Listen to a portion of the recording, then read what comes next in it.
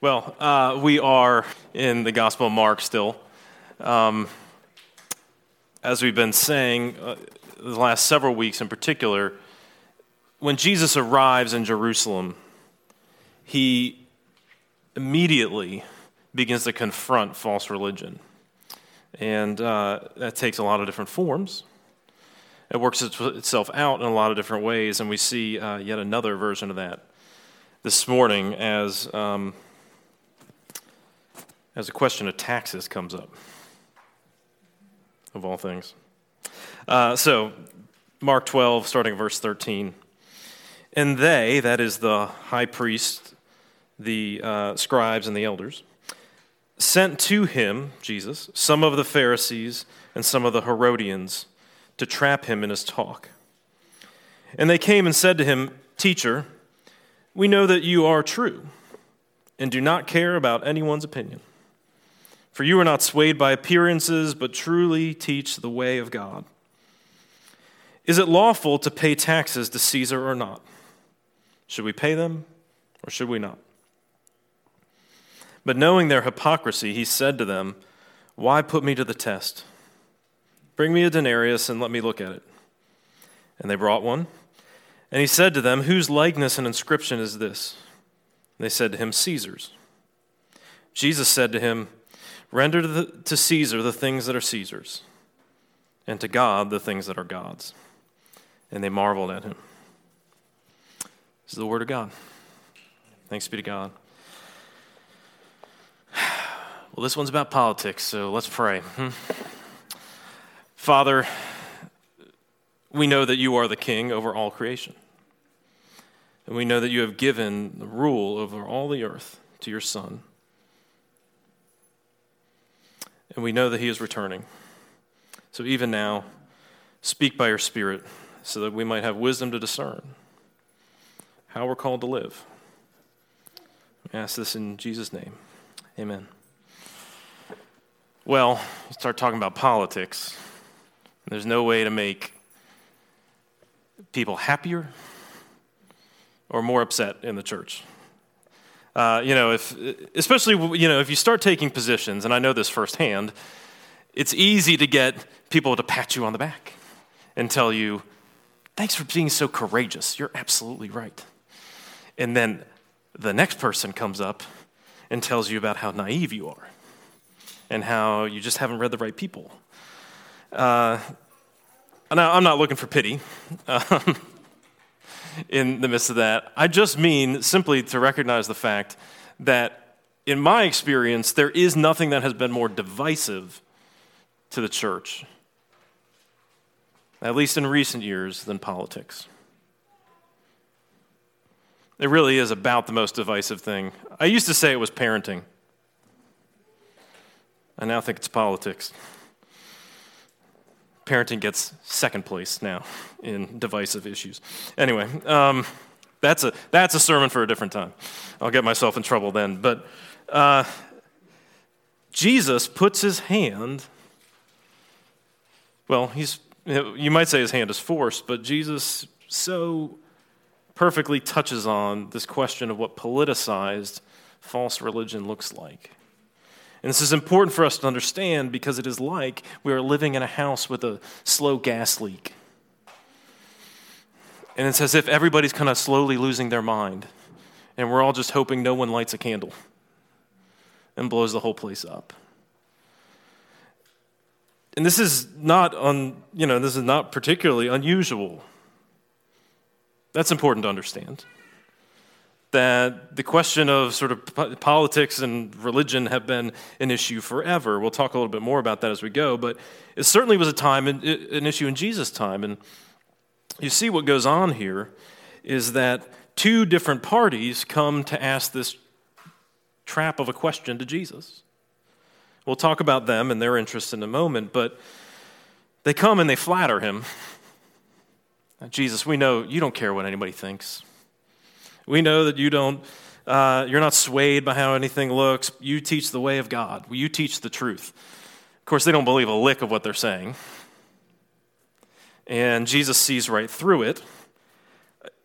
I don't even necessarily know that there's anything divine happening there in Jesus' knowledge. I mean, I think it was probably pretty obvious on the face of it what they were doing, but Jesus sees what they're doing. And he says something fascinating. He opens his response by saying, "Why put me to the test?" If you know the Bible, you know that phrase a little bit, but I wonder if you've noticed that that phrase in the Old Testament is only ever used with reference to God.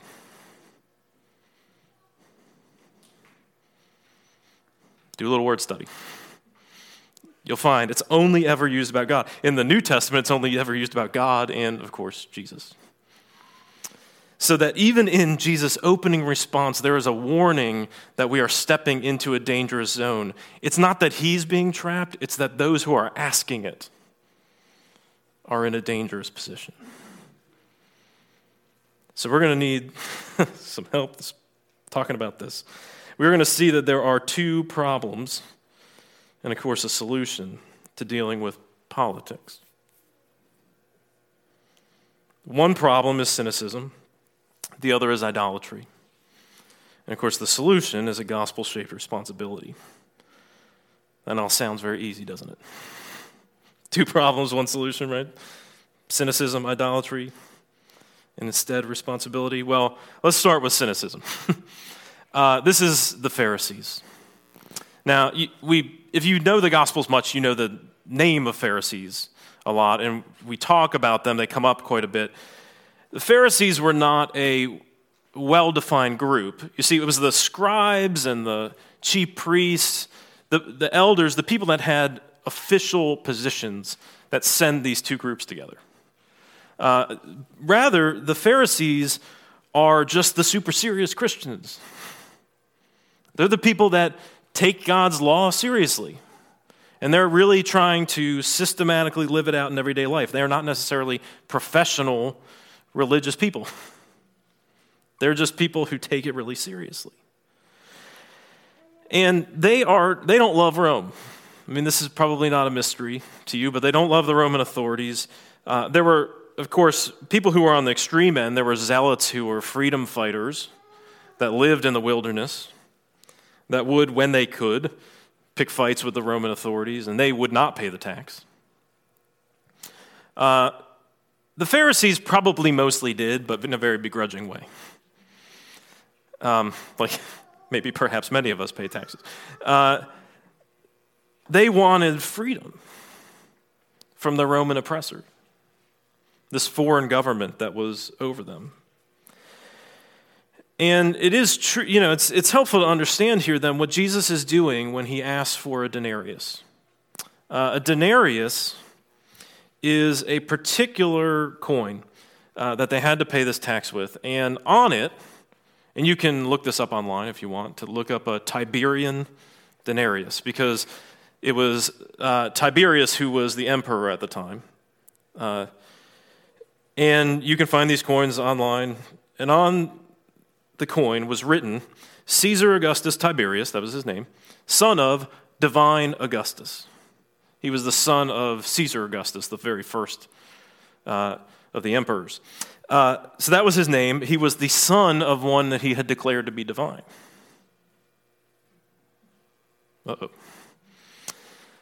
And then you flip it over, and it declares that he is Pontifex Maximus, the chief priest, or the highest priest. Priest of what? The priest of the worship of Rome. Rome itself was personified as a goddess Roma. So Caesar declared himself to be king. This is an important point, not to be missed. You see, what the Pharisees are noting is that this is an artifact. I mean, the very denarius itself is an artifact of idolatry. And they don't want anything to do with that. I mean, I hope we can be a little sympathetic with that position.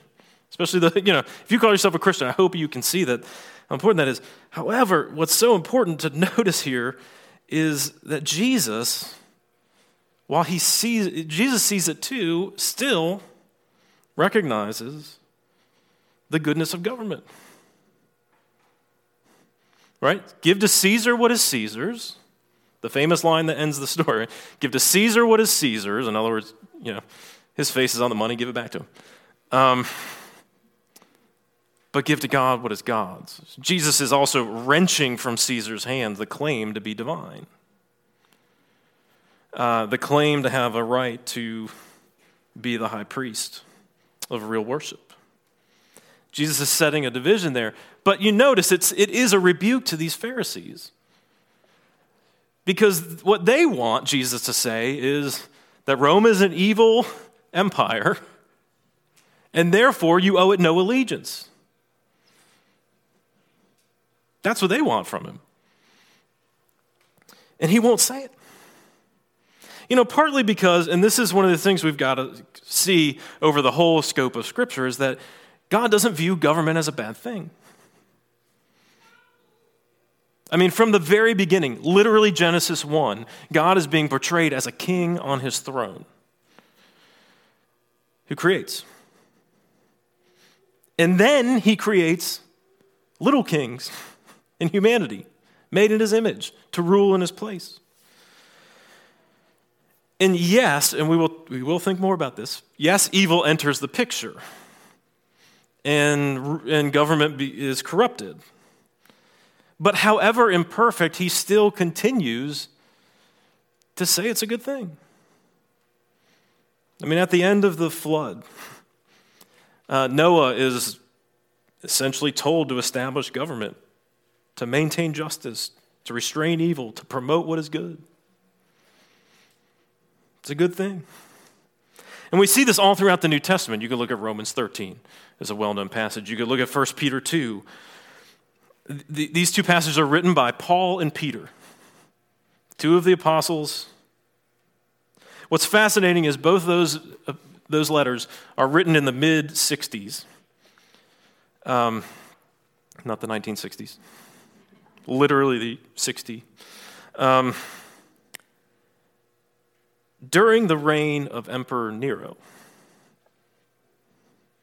who himself tortured and blamed Christians for a massive fire in Rome, who was an early persecutor of Christians. And if church history is accurate, the church traditions are accurate, it was Nero himself who ordered both of them to be executed. And that's who they continued to tell Christians to honor. It's hard sometimes, isn't it? Because we don't always like the government. We are urged to be cynical about it, in fact. And the book of Daniel is a very helpful book in a lot of ways as we think about an increasingly post-Christian society. Because the book of Daniel is about Daniel and his friends finding their place in a society where they're a minority position. And they have to figure out what to do. But on this point of politics in particular, it's really instructive because is Daniel cynical? I don't know how well you remember those stories. Is Daniel cynical? No. He serves in the court of King Nebuchadnezzar and of King Belshazzar and then of Darius. He serves in multiple courts, even crossing empires, with guys who were claiming to be God, setting up idols for people to worship them. Daniel is not cynical. He knows it is still a good thing. However abused it is, that it's still a good thing. We are still called to love justice, to encourage the promotion of the good and the constraining of evil. And however wrong our officials might be at times, we are still to honor and obey them.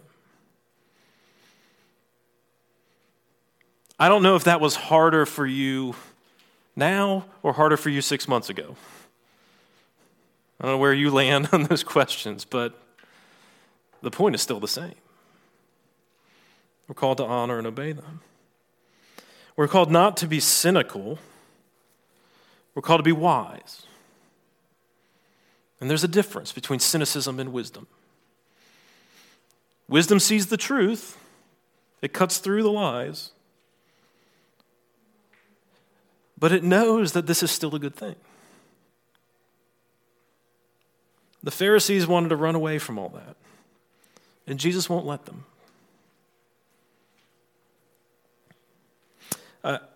So I grew up in Southeast Virginia in the 80s and 90s.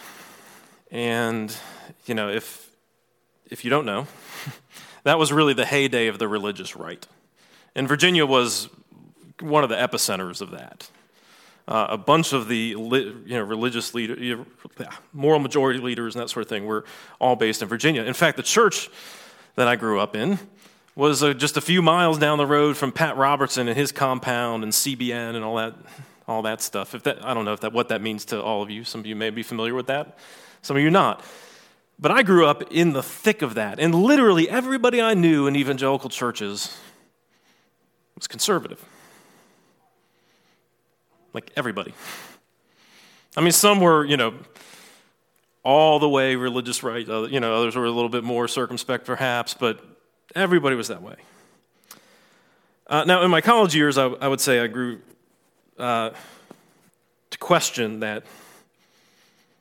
And I think I started to become cynical. And then I spent a summer before my senior year doing an internship with the London City Mission, which is an old mission to the poor that began during the Industrial Revolution, still going now. And I discovered the weirdest thing. Almost all the evangelicals in England were what we would call liberals. Now, I mean, it's not a one-to-one correlation. It's a different political system over there. Not everything lines up the exact same way. But by and large, they were what we would call at least socially liberal. Now, I'm not saying they were right. And I'm not saying everybody I grew up with was right. What I'm saying is it opened my eyes to the possibility that my cynicism was more fueled by the history that I grew up around, our history, the various players involved, than real clarity on what Scripture taught, than what the Bible was actually getting at. And that there actually might be different possibilities for understanding how to arrive or what to do to put that in practice. I don't have it all figured out. Part of moving away from cynicism is actually moving away from that claim that we have it all figured out. Because when everything is just so, I mean, isn't that the great temptation? Isn't that actually what drives us towards cynicism? Is the confidence that we have everything figured out to a T. In the moment that there's a crack in that wall, the moment there's a tear in that seamless thread, it's hard to keep it all together. Jesus warns us away from that kind of cynicism. And I wonder, are you tempted towards that? Are you tempted to think that, well, if we can't have it our way, or even that we know exactly the right way everything is supposed to be done, as if we all are experts in economics and in foreign policy, in educational policy, and in infectious diseases? That's a new one. We've added that. As if we all know all those things inside and out. But Jesus warns us away from it. Maybe we just don't know everything.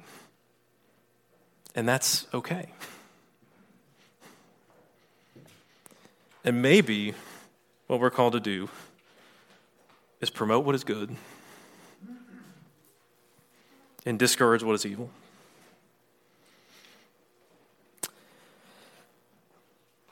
Jesus warns us against cynicism. But notice this also. He warns us against idolatry. And maybe this one is more poignant, because the other people that show up are the Herodians, which I'm sure you know everything about the Herodians already, but let me explain a little bit. That's kind of an umbrella term for a coalition. There's probably a lot of varying competing interests within that coalition, but of people that supported the kings that came from the line of Herod. So you know the name Herod from the Christmas stories, probably. It's probably where it's most on your mind. King Herod the Great was the king when Jesus was born. And he was the puppet king that Rome had installed, because the Roman Empire liked most of all to have indigenous leaders that were their puppets in place. They didn't actually like to rule directly over all these provinces.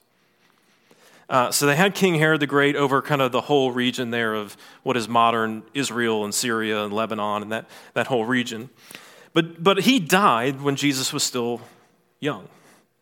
And his kingdom got divided up between some of his children. And they all got sort of different regions and all that. And in fact, there's a guy up in the north that we actually heard about in chapter 6 who executed John the Baptist, who was Herod Antipas. Now, he was up in the north where Jesus lived, but the Herod who had control over Jerusalem had actually been removed before this time. He could not control what was going on, and finally the Romans took direct control. We'll meet the Roman prefect that they installed in a few chapters, named Pontius Pilate. But there's still these Herods that are kind of in control. There's still folks kind of lobbying for Herodian local control within Jerusalem. It's a little complicated.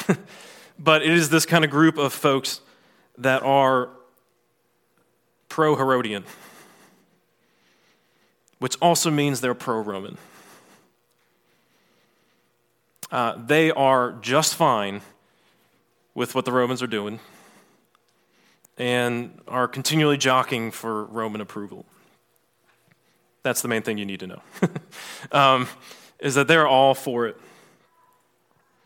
Whatever their interests were, they're also trying to put Jesus in this trap, right? You can either, you're a popular teacher. We'd love for the people to be behind what we're doing, so you can either endorse Caesar or make your own foolish choice and not endorse Caesar and see what happens to you. But we know you just entered Jerusalem with all the accoutrement of being the next king. So make your choice, Jesus. That's the position they're hoping to put him in.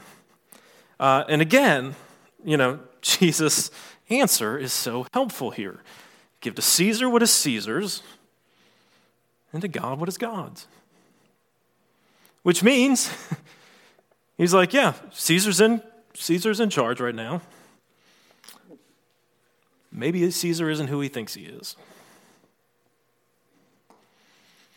Maybe he's not the son of a god. Maybe he's not the high priest of the true religion. And look, in all of human history, even to this day, it is true that political power and religious power are often closely intertwined. In most cultures, that is absolutely true. And certainly in the ancient Near Eastern context out of which most of the Bible is written, there was almost a complete fusion. So if you know anything about ancient Egypt or ancient Babylon or any of those places, the kings were considered to be divine. Now, the Greeks and the Romans that were more influential by the time of Jesus didn't like to do that. They didn't like to call their leaders divine, although you can already see here, in what we were talking about with Tiberius, the idea that Caesar was divine gaining some steam, and it will continue to gain steam over time. But what is going on, though, is that instead of taking the individual, they have taken the social order and embodied it in the divine. So as we mentioned, it was required around the whole Roman Empire that everybody offer sacrifices to the goddess Roma. The Jews were given an exception to this, but they had to continue to pay tribute and give and recognize the legitimacy of the emperors.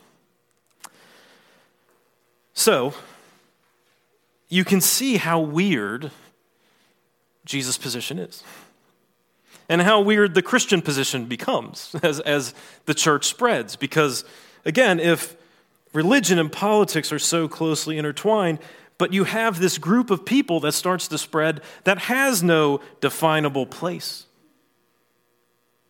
no singular culture out of which they come from, no social order that, in particular, that they consider sacred. They were an anomaly. Nobody knew what to do with them. And over time, as they started to grow, the Roman Empire starts to think of them as a threat, because their allegiance to Rome was, well, certainly not what Rome wanted it to be.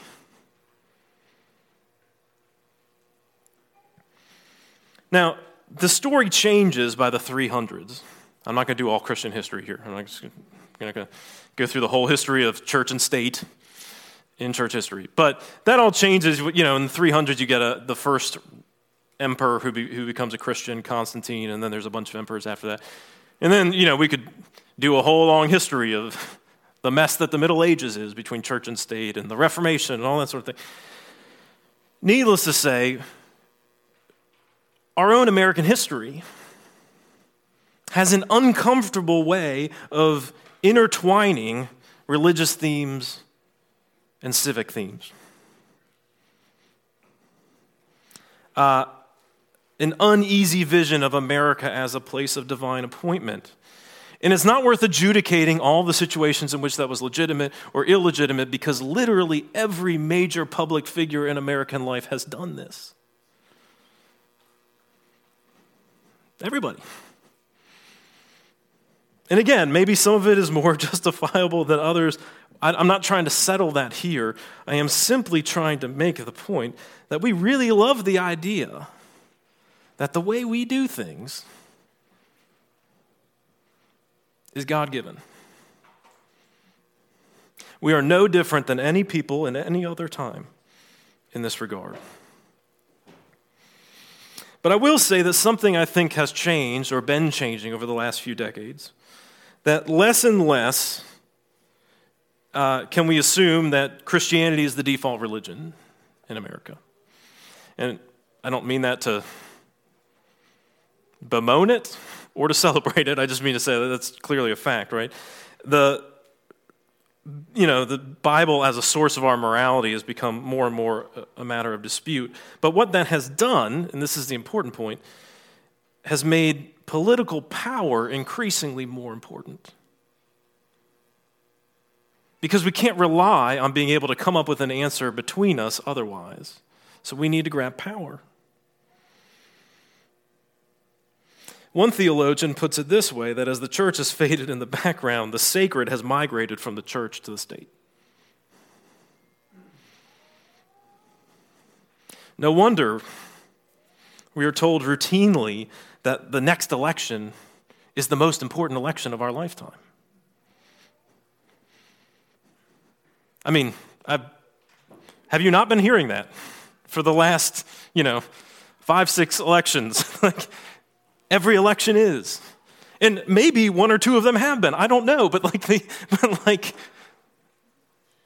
every time, this is what we're told, because the stakes are so high. Because if we don't get our way, the whole sacred canopy will collapse.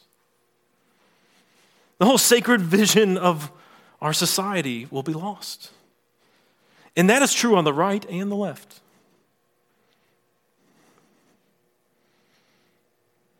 Again, the book of Daniel is so helpful here. Because while Daniel is not a cynic about government, he knows full well what it looks like when we idolize it. Idolize it, I guess is the word I'm looking for. When we idolize it. If you think back to the book of Daniel, in chapter 2, King Nebuchadnezzar has a dream of this statue, right? And the details of the dream are not super important, but it's this statue which is clearly an idol. And Daniel identifies him with the head of it. And Nebuchadnezzar's so happy that this dream is interpreted by Daniel. He promotes Daniel. He gives him all those things. And then in the next chapter, he goes and builds the statue that got toppled in the dream. And he tells everybody to bow down to it. I mean, Daniel knows what idolizing political power looks like in its most stark form. The question is, do we recognize it now?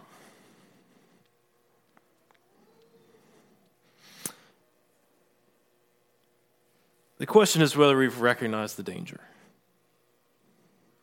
in migrating what is sacred from the church to the state. I can tell you again, my own experience in this has been that we don't. Like I said, I grew up in a context where everybody was sort of on the religious right. And then, after college and then after serving in the military, Adrian and I moved to Massachusetts, to the Boston area, where everybody was on the left. And then ministered there for 10 years after seminary. And, even most of the Christians we knew were on the left. And everybody, people I grew up around, and the people I was around for 13 years in Massachusetts, were wringing their hands about how somebody could be a Christian and think so differently from them.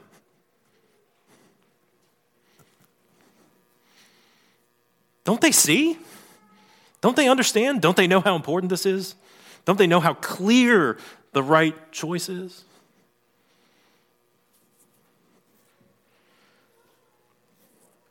I know we have our faults. But look at the faults of the other side. If there isn't a telltale sign of idolatry, it is explaining away our faults.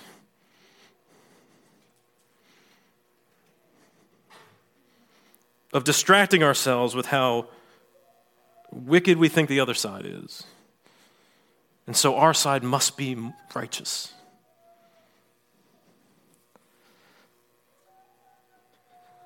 This is the question. Is politics a place you get your sense of purpose, of meaning, of significance, of transcendence? Is it the place you give a lion's share of your attention? I know we're coming out of a, election year, obviously. There's a right amount of attention that you give to that kind of thing.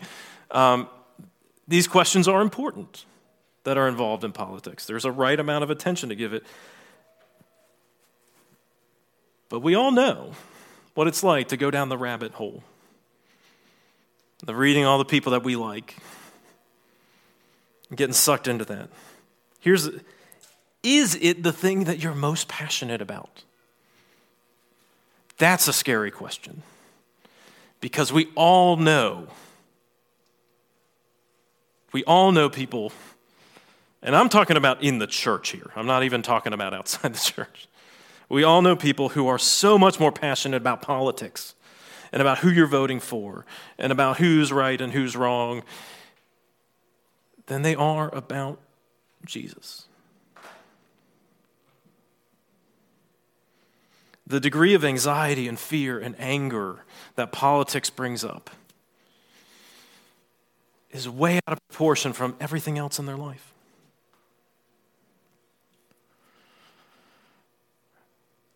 Maybe the real question is, what if I ask those things of your spouse about you? Of your close friends?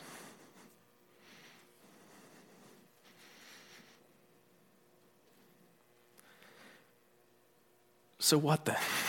What do we do? This is where we start to see, or we have to keep the whole narrative in mind. These guys who come to Jesus, they know that he rode in declaring himself to be the next king. And they want to know how he's positioning himself to Caesar. And of course, they're going to make their judgments based on that. They're hoping to sway the crowd, and maybe it does work with the crowd. It's unclear. But what they know is that Jesus has claimed to be king. He is laying claim to that.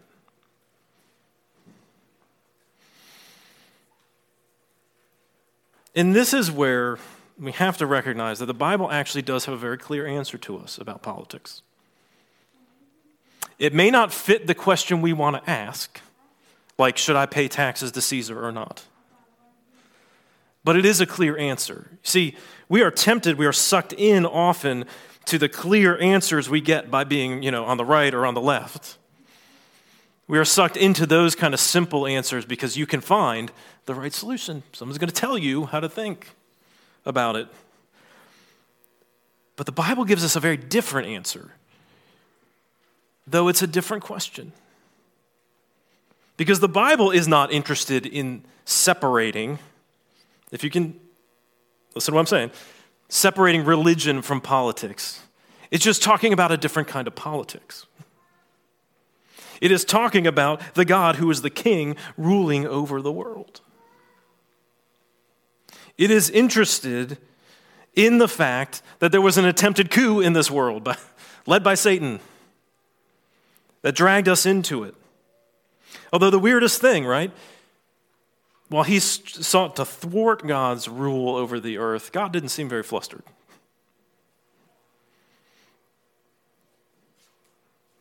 God wasn't. And though all the world became occupied territory with sin and evil, God never lost focus. And in the context of this occupied world, when the time was right, he entered in. It's no mistake that when the Gospel of Luke tells the Christmas story, it makes a point to point out that Caesar Augustus, who was Tiberius's stepfather, was the ruler at the time, was the emperor, a man who had claimed to bring peace to the world. But the real Prince of Peace was born in at that moment. In contrast to the pretensions that Rome had to make peace over the whole world, God was bringing real peace. And we've talked about, even through the Gospel of Mark, how the driving out of the demonic forces is seen as a kind of taking of occupied territory. The place where it's most obvious is the story of the guy who's demon-possessed, and the demons call themselves Legion, which is a military term, right? This was occupied territory, and Jesus drives them out. And his work of healing and all the miracles he performs are restoring the world to the way it's supposed to be. But the enemy is not merely out there, it is in all of us. Which is why Jesus' work is not done merely by a fiat of his power. Instead, the moment that Jesus takes the crown is the moment he dies. It is not a mistake. It is not an accident of history that Jesus ends up with a crown on his head. It is not a mistake that Pilate wrote that he was king of the Jews. Of course, Pilate thought it was a joke. But Pilate didn't realize that what he was bringing about was, in fact, the rule of Jesus. The defeat of the very last enemy. That Jesus would claim the world back by giving his own life for us. And by taking it up, he would guarantee that sin was broken. That evil would be undone.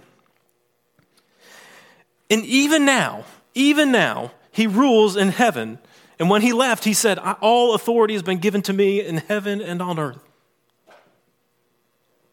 And he has formed an assembly, the church. That's what ecclesia, the Greek word for church, means, is an assembly. An assembly that is of every tribe and tongue and nation. It is slowly populating the world, not to take it by power, but to take it by love. And we wait for the return of the King to see justice fulfilled, to see it finally realized, for the nations to be judged, to bring in his perfect and righteous will, for the care of the downtrodden to be fulfilled, for the humbling of the proud. And even now, we are called to work for that. We're not cynics. We do believe God is at work, right? All authority has been given by Jesus. Or has been given to Jesus, and he's calling us to call on him. I mean, all authority has been given. And yet at the same time, he has not fully revealed his kingship. He has not openly declared it. That's what we're waiting on. This is a different political vision. This is a political vision that is looking to Jesus, now in part and then fully, to bring what is just and right and good. And for the time being, God, in his providence, gives us government. And we're called to honor those. And as John prayed earlier, right, to honor them, but only honor them so much as they actually should be. There was a letter written in around the year 180 called the Epistle to Diognetus. We don't know who wrote it. It is a Christian author who is obviously dealing with critiques of Christianity, people misunderstanding what it is. And again, this is very early. This is year 180 or so. And this is part of the letter. This is what he says. Christians are distinguished from other men neither by country nor language nor customs. That's all the stuff of a national identity, isn't it?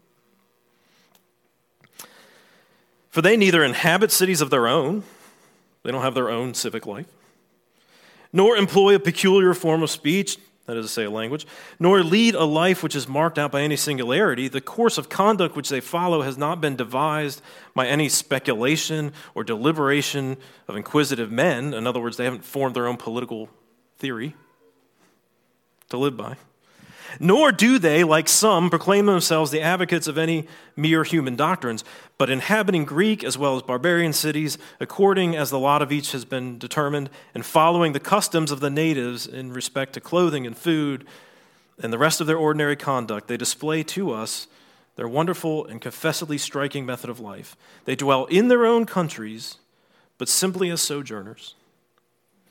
As citizens, they share in all things with others, yet endure all things as if foreigners. Every foreign land is to them their native country, and every land of their birth a land of strangers. They pass their days on earth, but they are citizens of heaven. This is what the Bible teaches about politics. Not to be cynical, but also not to idolize it. To look for the one who is the king, who has all authority, to bring justice, to curb evil, and finally, one day, to bring a complete justice to the world, who is even now at work through his people to love our place, our city, our state, our nation, but not to be fools, to be wise like serpents, but innocent as doves. Not to defend some mythic ideal of the past, nor naively to expect a perfected future until he returns. But working hard to bless others, lamenting what is evil and unjust, working towards what is good, but most of all, calling on him. Because he is good, and he will bring his goodness with him. So this is how the Bible ends. The book of Revelation, quite literally the last two verses of the Bible. He who testifies to these things, that is Jesus, says, surely I am coming soon. Amen. Come, Lord Jesus. The grace of the Lord Jesus be with you all. Amen. Father, we pray that you would remind us that you are the great King. You are King, of course, by right as our Creator. But you have defeated those who tried to claim your power by your love, and by the grace of Jesus, and by the power of the Spirit. Give us a clarity that you are in control. Teach us not to be cynical, but teach us not to worship the political either. Instead, teach us to call on you, and as we call on you, to love you first and to love our neighbor for your glory. Come, Lord Jesus, come. We pray in Christ's name. Amen.